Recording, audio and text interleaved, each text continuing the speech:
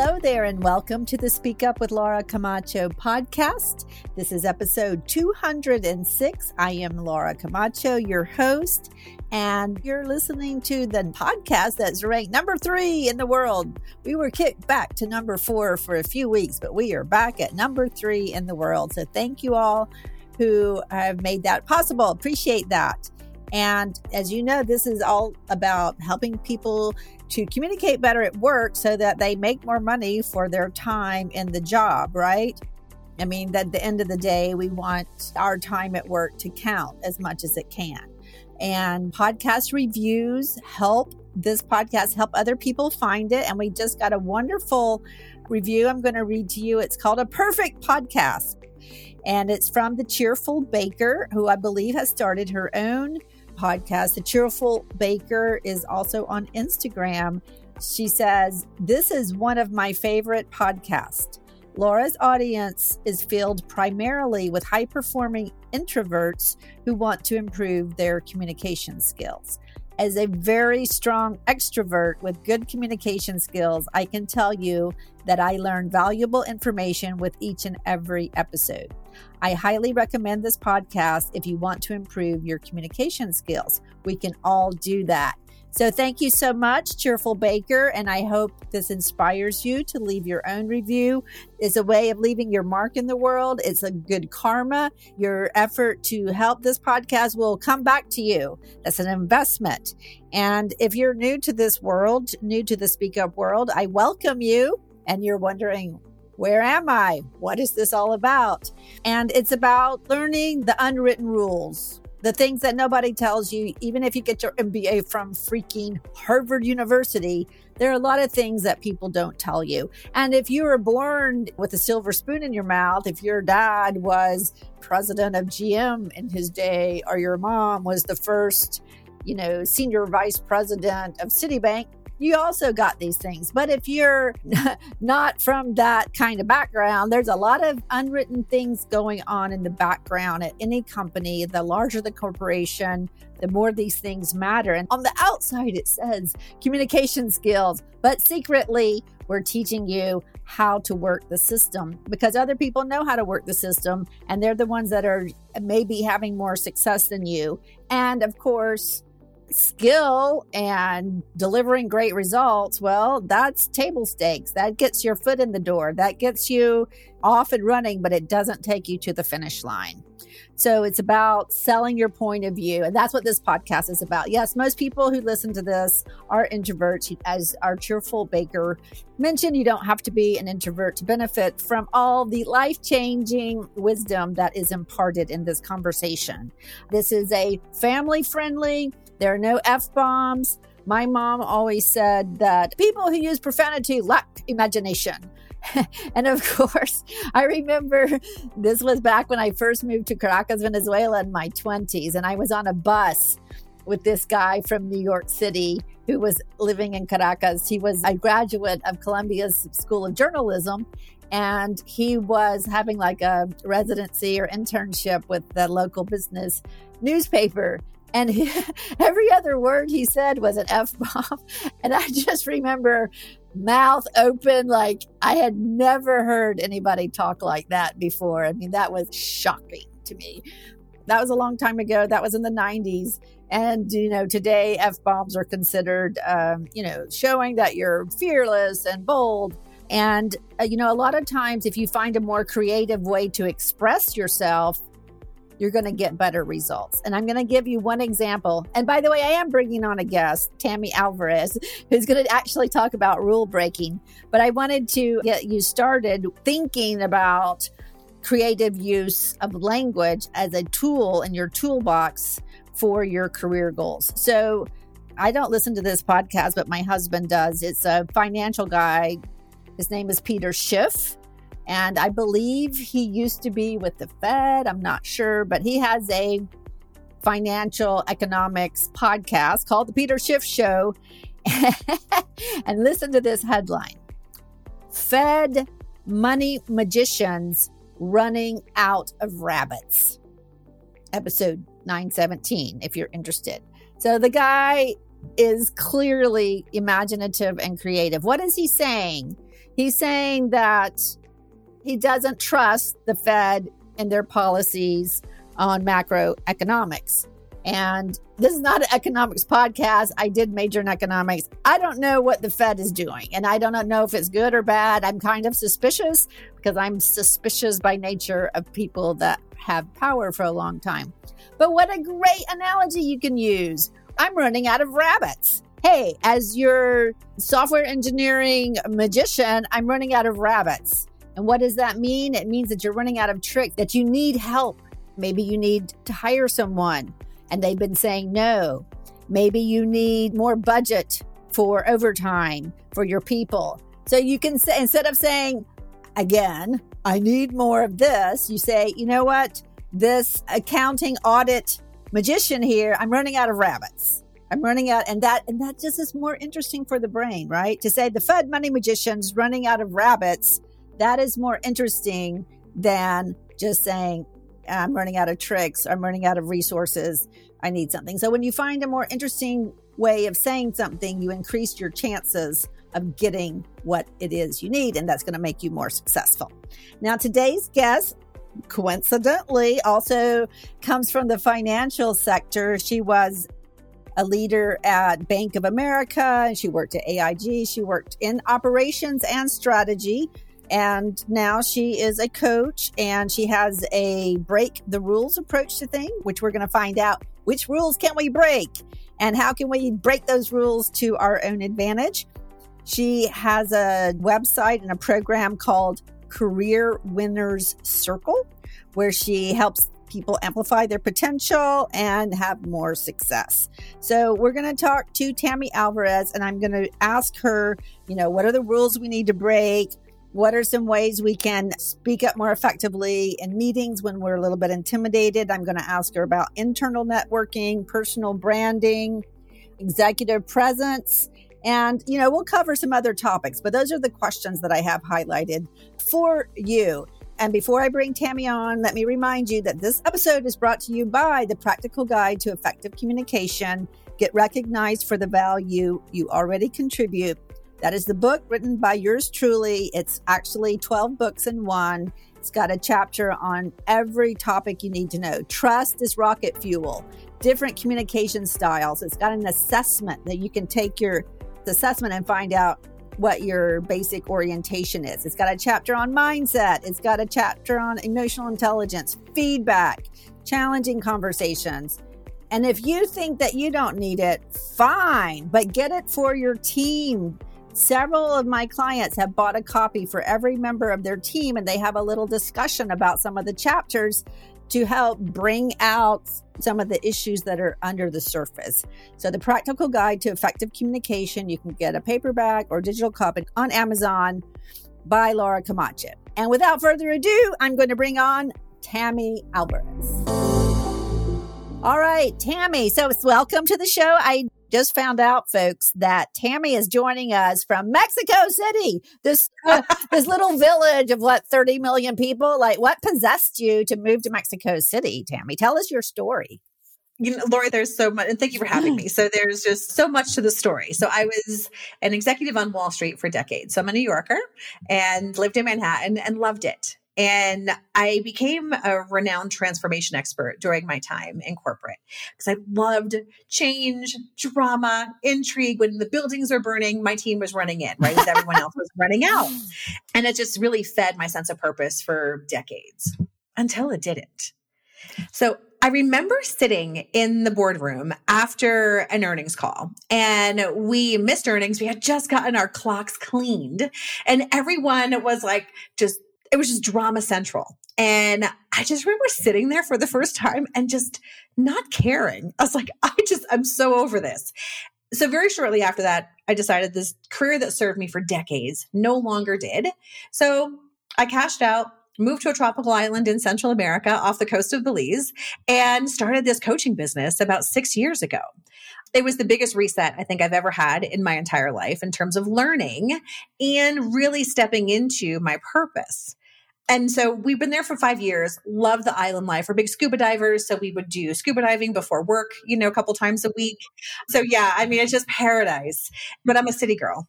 So I really, really missed urban life and the culture and the arts and the vibe and all that stuff. So we did some country shopping last year and looked at a variety of different countries that we might want to live in. And Mexico City was the winner. So we are now in Mexico City on a full-time basis for the foreseeable future.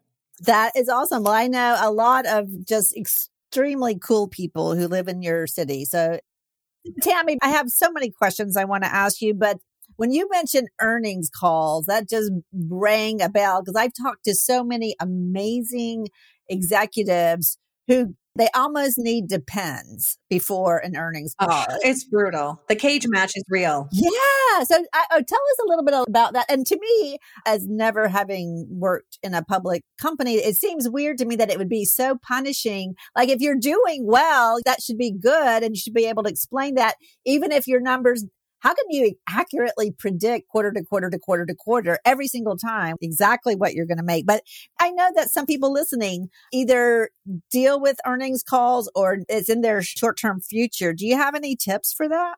Yeah, I mean, it is an inexact science. And I think having grown up in publicly traded companies for the majority of my career, you tend to get used to making short-term decisions to hit the right earnings. Okay. So instead of looking and saying, okay, it's going to be really rocky for the next 6 months, but then we expect to see things hit, most of the time it's like, what have you done for me lately?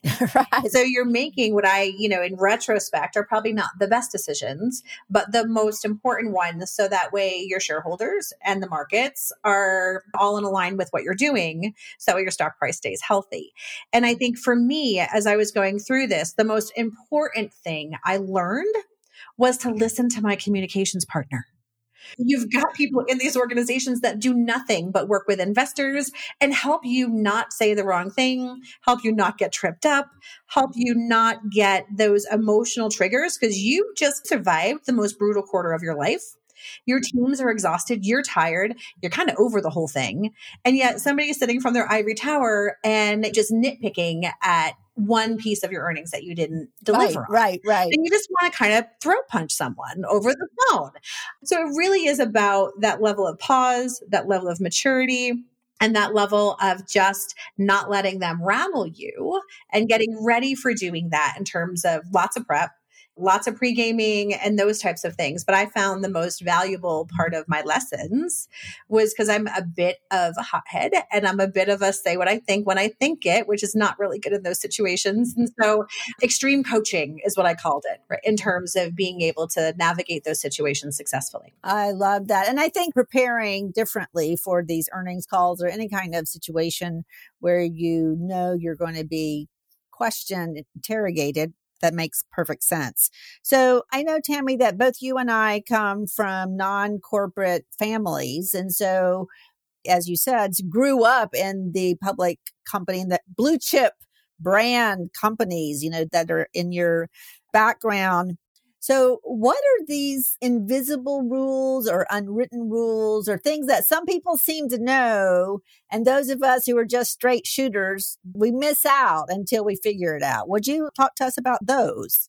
Laura, that is such a great question. There are so many people who get stuck because they play by these rules that you were talking about. And I didn't know they were rules. And I think that's why I naturally just never followed them. I grew up poor and, blue collar family. And one of the biggest secrets that I kept for the longest time is I didn't have a college degree. And so I didn't get my degree until I was 40, yet I was in managing director roles and very senior leadership roles long before that. So I had to find my path to success much differently than your average person who goes to college and has their network and they're well traveled. I was a country bumpkin from northern New Jersey and just didn't have that opportunity. And I just started working right out of high school. So I didn't really understand the dynamics that I was stepping into. I was very ambitious. As I was growing up, my dad and mom had split up, which was not uncommon. However, he left town. Long story short, we went from like a giant house to being homeless for several months. And so I saw the struggle that my mom went through, having no high school education. She got pregnant with me in high school and always had supported the family. And now she's got 2 kids to support and no place to live and no means of income. So seeing everything that my mom went through really impacted my level of ambition. I was like, okay, I do not want that to be me. And so I really took a hyper growth approach to my career. And it was very much a fear based, I don't want to be this versus I want to be that. So because of that, I played differently. And there's rules that people follow that I don't think serve them. And they're the things that hold you back in your career. They're the things that really start to limit your executive presence, and it causes you to play small. And I think one of the biggest rules that people believe, whether it's directly or indirectly, is that they've got to play by the system in terms of the corporate structure and okay, you've got to be in this role for 2 years before you can get promoted, or you shouldn't take on this project until you've got this letter after your name because you did this certification course. When I think the reality is the more you start to really lean in and know what your passion, what your purpose, and really what lights you up every day in terms of the things that you can do that just give you all that energy. And the more you lean into that, regardless of organizational norms, hierarchy structures, and things like that, the faster you'll be successful and the bigger impact you'll make. I have found that in most cases during times of chaos, when people are hiding under their desks, hoping not to get fired, that's the best time to surge. And this is your moment. And so many people are like, I got to play it safe. And that's not always the best move for you. Absolutely. That is so good. And I want to take a moment to speak to our audience about what you just said, because my audience and I, we know each other. And I know that some of you, yes, also came from families where you were the first one to go to college, or English is your second language. And even though you speak way better than most Americans, you still worry about that. Any of these extraneous factors that where you don't fit what you think is the model, it's an asset, not a liability. But if you don't see it, then it's going to hold you back. And then just from an outsider looking at Tammy's case and having coached so many people, that if she's thinking, oh my gosh, I don't have a college degree, I better not speak up because I might not sound educated, then she is totally going to not move forward. She'll just be a worker bee, overworked the rest of her life. Clearly, she didn't. And that fear motivated you to be extra good and go the extra mile. And don't worry if you think you're missing something. Just lean into your other skills, right? Yep, exactly. So, Laura, I would argue that we're going to level up that idea a little bit more. And instead of not worrying about being different, I have found too late in my career, but I finally figured it out, that you want to use your differences as a competitive advantage. Ooh, I love that. Tell us more. I really wish I learned that earlier, but here's a story where I learned it in a big way. And so I was working for a major bank, and we had just bought Merrill Lynch. And so my job at the time, for some reason, I got moved into a compliance function, which was not my wheelhouse. I'm a front office salesperson. So I was like, I don't know how I ended up back here. I'm the reason compliance existed, right? And so I remember I was in this very senior executive's office, and we were having a cage match over something I needed done in the EU that he didn't agree with. And he was much more senior than me. But I tried to hold my ground, pretend I was all fierce. I was terrified, but I was still trying to do my thing. And then the phone rang, and he put it on speaker, and it was a presidential nominee that called him the day after a debate, basically saying, hey, dude, how'd I do last night? And I was like, oh my God, what am I doing here? So I listened to this conversation and just tried not to be completely just awestruck. So he hung up. We continued the cage match. I lost, and I marched into my boss's office. At that time, I'm surrounded by attorneys and very senior leaders on a global front and compliance experts. And I'm like, what am I doing here? And so I was pacing her office, and I was ranting like a lunatic. And I'm like, get me out of here. I don't belong here. I'm out of my depth. All these things. So she let me go on. And then she finally left. She's like, you done? Yeah, okay, I'm done. And she's like, you were here because you're not part of the problem. You're here because you think differently. And you're here because you're not afraid to call BS when it needs to be said and hold people to tasks. and to get things done in terms of like having those big, difficult conversations, even if I don't win. And so that was that moment for me where I'm like, they're making concessions because I'm not qualified, but I get some stuff done. So it's kind of a win. But I had never until that moment realized that the very things I was most embarrassed about and the very things that held me back for decades were the exact reasons why I was there.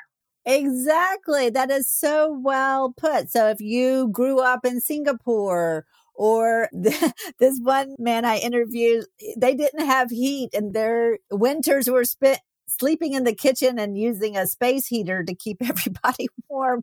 And he looks back at that as fun.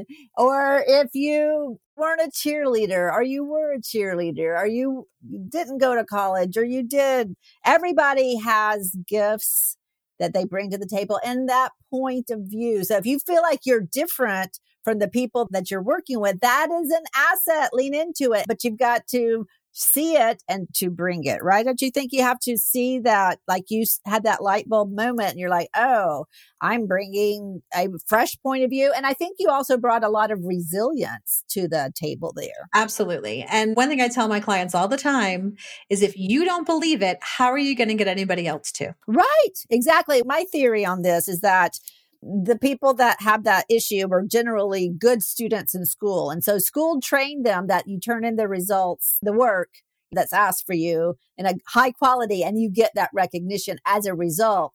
And so they're still waiting for that outside validation because of that training over success at school for so many years at a young age. And it just doesn't work that way in the real world. But what are some real tactical ways that people can prepare better for the meetings that are large? You know, large meetings, it's really hard to get a word in, especially if you're among the more junior people. Do you think that everyone should try to speak at every meeting, or what's your philosophy about shining in meetings? So, Laura, I think it really depends on where you are in terms of that table. So I'll go with your scenario in terms of you're a more junior person that's there. I do not believe that you should speak at every meeting. I think you speak when you've got something to say. You speak when you have a question to ask. You speak when you've got more context to deliver. So if you are a more junior person at the meeting, typically if there's a big meeting, we're talking 10,000 foot level here. So your leader, your executive, or whoever's there is trying to get a point across, and they're using all of your hard work that you've done to help frame and inform that point of view. And you're there to help back that up. So that way, when an executive is talking about, okay, we need to go left instead of right, and somebody starts to challenge or question, which they should, you're there to help talk about how the sausage is made. And to help provide some context behind, here's how we came to the conclusion, or here's how the work is done, or this is what people think happens, but this is what's really going on. So you're there to provide the context that they need to be able to make an informed decision with confidence. I love that. Context for making, yeah, and it's kind of a filling in information gaps, or giving them situational awareness, because as you know, the higher up you go, the less contact you have with what's really going on. And so you're kind of like a reality check in a sense, don't you think? Yeah, you're the subject matter expert in the room, right? But what you need to do while you're there is, instead of trying to speak just to hear yourself talk, 'cause that doesn't usually work, what you want to do is you want to arrive at the meeting early. And you want to start shaking hands and kissing babies with the leaders that are there. Okay, absolutely. You want to stay late. And you want to make sure that you're also shaking hands and kissing babies with the people that are there. You want to leverage your moment at working with people that are sometimes 2 to 3 levels above you in a hierarchy situation. And at the end of that meeting, say, you know, I really loved the question that you asked, or I liked your point of view. Can I grab 15 minutes? And do you mind if we dig into that a little bit more so I can broaden my knowledge? Of course, they're going to say yes. Whereas you would never have the opportunity to say, oh, hey, how you doing? Got 15 minutes for me? They don't even know who you are. So these are amazing opportunities to create and build what I call your power base. So don't miss the opportunity if you're one of the more junior people at these large meetings to really start to build those one-on-one connections with people who are much more senior than you are. That is awesome. This deserves a sound effect, folks. Tammy just told you the secret to building your internal network with senior executives at the meeting, because they're there anyway. And she's right. Even an hour later, if you follow it with the email, they may not remember who you are. But in that moment, they do know who you are. And they're also caught by surprise because they aren't expecting somebody to be so on top of things. And you're going to get that meeting for sure. And you're going to make such an amazing impression. So I will say to everyone listening, you are welcome. That was just knowledge bomb, right? Yeah. Life transformation there. There's two sides to the performance aspect. There's the actual performance improvement, and then there's the perception of performance. And sometimes it's blurry. Sometimes people get too wrapped up in one or the other. So tell us about, everybody wants to be promoted most of the time. And sometimes it's a perception issue and sometimes it's an actual performance issue. So tell us how you would go to that situation. We do focus on promotions a lot, which I don't think is the actual right thing to think about. So when you're thinking about your career, we all want to grow. We all want to learn. We all want to expand our capabilities. And I think most importantly, we all want to be able to make a bigger impact. We want to know that the work that we do matters. We all want to make an impact on our peers, on the business, for our customers. We want to know that the things that we do actually have meaning. And I think one of the most important things we need to remember is that growth is not linear. And it drives me nuts when you see people are like, I've been in my role for 2 years. I deserve a promotion. I'm like, no, you don't. Like, it's not like who can last the longest. That is not what it's about. And so chasing the promotion, I think, is the wrong way to think about your career. I think you chase growth and the promotions will come. And actually the promotions will come much faster. So here's a couple examples. Okay. Whenever I accomplish something, again, we talked about my hyper ambition because of how I grew up. I never celebrated. I was like, okay, what's the next thing? Like, great, got it. What's next? But I never said, I want to be this, or I want to have this, or I want this title, or I want this. What I would do is I would look at the skills I have. I would look at the skills I thought I was missing. And I'd be like, okay, so in my next role, here are the 3 attributes that I want to be able to step into. And then I would take the promotion I just got or the new responsibility that I just got and make sure that I got to practice those things. So for example, one of the biggest pivots I've made in terms of leveling up, I knew there were 3 things I was missing. As a transformation expert, I never ran the business. I just changed it. So I needed to have some of that experience. Being based in the US, I did not have enough global experience. So I didn't manage a global team. And I also lacked the perspective. I was in financial services. So I didn't have a really good risk background because I was always front or middle office. And so I knew that I'm like, okay, so for me to move up, I need to have a global experience, run something so that I can eat my own dog food kind of thing. And when I make those changes and really build and adopt a risk profile. So that way that rounds out my leadership.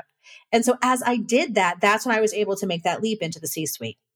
And so instead of saying, I want to be a band 6, or I want to be a level 5, or I want to be a VP, EVP, director, whatever, focus on growth and focus on closing the gaps that you need to get to the level that you want to be at as you're looking. The other thing I will challenge people on is you may be busy and you may do really good work, but does it matter? If you're not working on the projects that are directly connected to the primary goals of the organization, it doesn't matter how good you are, because you're never going to be seen as that person who makes a business impact. And no matter whether you're in sales or audit or anything in between, every role has a direct connection to the corporation's biggest priorities. And you want to make sure that the work that you're doing is in direct alignment with that. Because when that happens, now you're taking a business perspective to all the things that you're doing and you're seen as making a bigger impact. So don't take on those doormat projects that no one wants because that's not going to serve you. But you do want to take on those projects that are a little bit scary and that have that opportunity to really improve business or eliminate risk or improve profitability in some way. Wow, that is so good. I'm going to give another shout out to that. We got 2 bells today. Yeah, 2 bells today, because I'm just going to recap, because I'm taking notes copiously. And you who are listening, unless you're driving, you should also be taking notes, because there might be a test. No, just kidding. But yeah, if you chase growth, then the promotion will come. And that is just so freeing on so many levels, because you're competing against yourself, not other people. And you have more agency, more control over the situation. Because if you get so good and they don't promote you, somebody else will at another company. And also that will obliterate your dumb imposter syndrome, which is another topic that just I get all worked up on. So, we can do that forever too, right? Yeah. But I like that you were able to self-identify your skills gap by looking around at the people that you wanted to emulate. And, sometimes it's harder for people to see exactly what they're missing, but you could always ask your boss or a mentor or skip boss. And then folks, listening, like being able to connect your work to the impact on the top strategic objectives of the company. And if you're not doing that, you need to change roles or get on another project. But I want to ask you something specific on this, Tammy, while I've got you here. So some people question if they should make lateral moves or even go backwards in order to get experience in that skills gap. So speak to that, please. Yeah. And I think this goes back to growth is not linear, right? And so I would never recommend taking a step back. There's no need for that. But lateral moves are very important because they broaden your capabilities. Right. Okay. I never really had an appreciation for the risk part of our organization. I just always looked at them as deal blockers.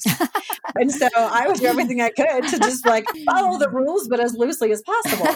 And until I got back there and I saw how they did it and why they did it and actually how smart those people were. And I was like, oh, hang on a second. But the thing was different for me because once I understood how to lead risk teams, I had a very business-centric mindset. Right. And so instead of being Dr. No, I would be, okay, let's find a different and a safer way to get to yes. And that made an impact because now all of a sudden the sales teams didn't look at us as sales prevention. They looked at us as a trusted partner to help save them from either getting put in jail or fired and still bringing in the revenue that they're accountable for. And so I think the more perspective you have in terms of the different groups within your organization or within your industry, then the more you can apply a 360-degree perspective and be much more effective to make that impact on that business. I love that. And I forget about the financial application of risk. A lot of people that I talk to, not a lot, but some, the way they talk about their job and the way they do their job, that they fear, they don't want to do anything risky. Like they just want to follow the path that's already been made. And I think that's not going to be the best career path for anyone. And I also think that in 2023, moving forward, there's more ambiguity. More ambiguity means more risk. So give us some tips on risk assessment in career moves. Laura, that is such a great question. The way I encourage people to think about taking risk in their career is to acknowledge the seasonality that you have in your career. There are certain times in your life where you can swing for a home run. And there's other times in your life where you really need to hit base hits because you can't afford to take those really, really big risks. I know when I was earlier in my career, I was willing to play big. As I had my daughter, my husband was a stay-at-home dad.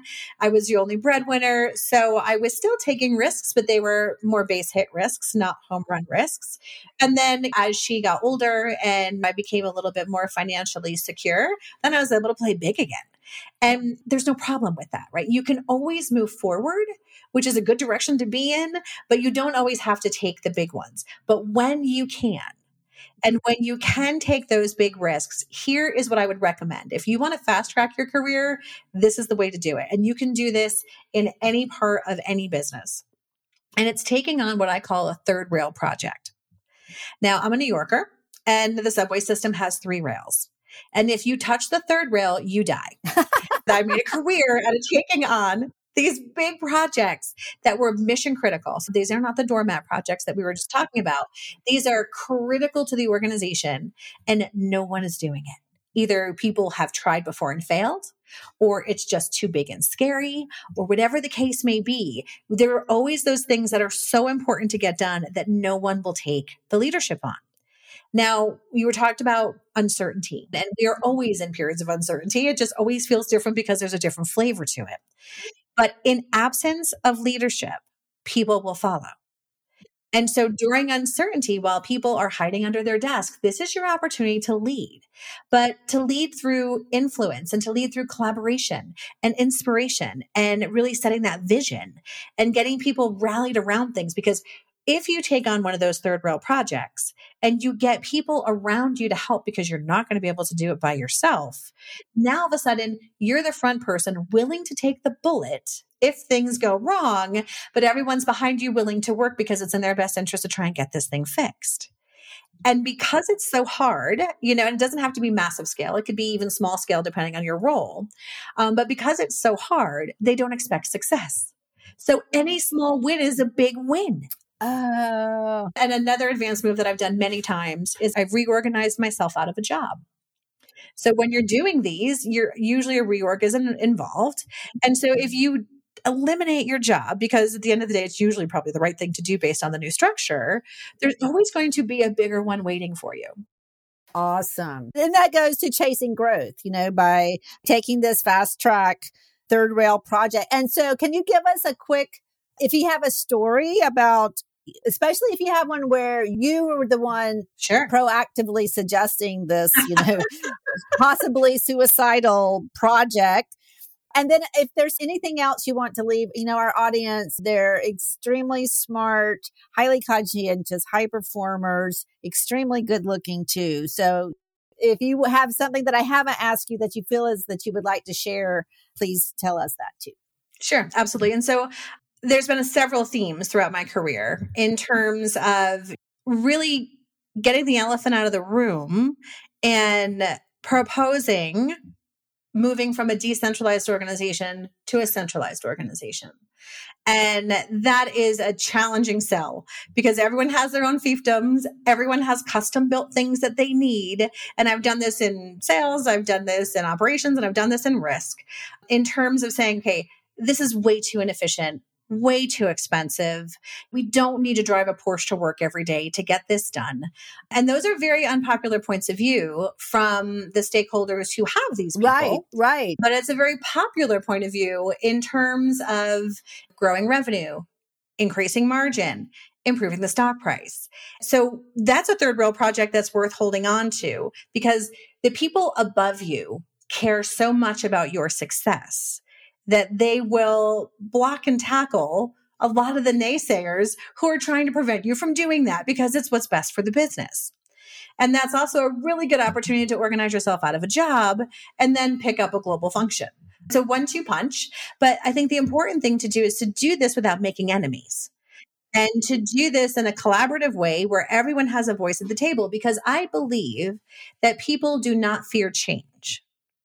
What they fear is loss. Oh, love that. And so if I were to tell you that you were going to win $70 million in the lottery tonight, that would not make you uncomfortable. And that is significant change, right?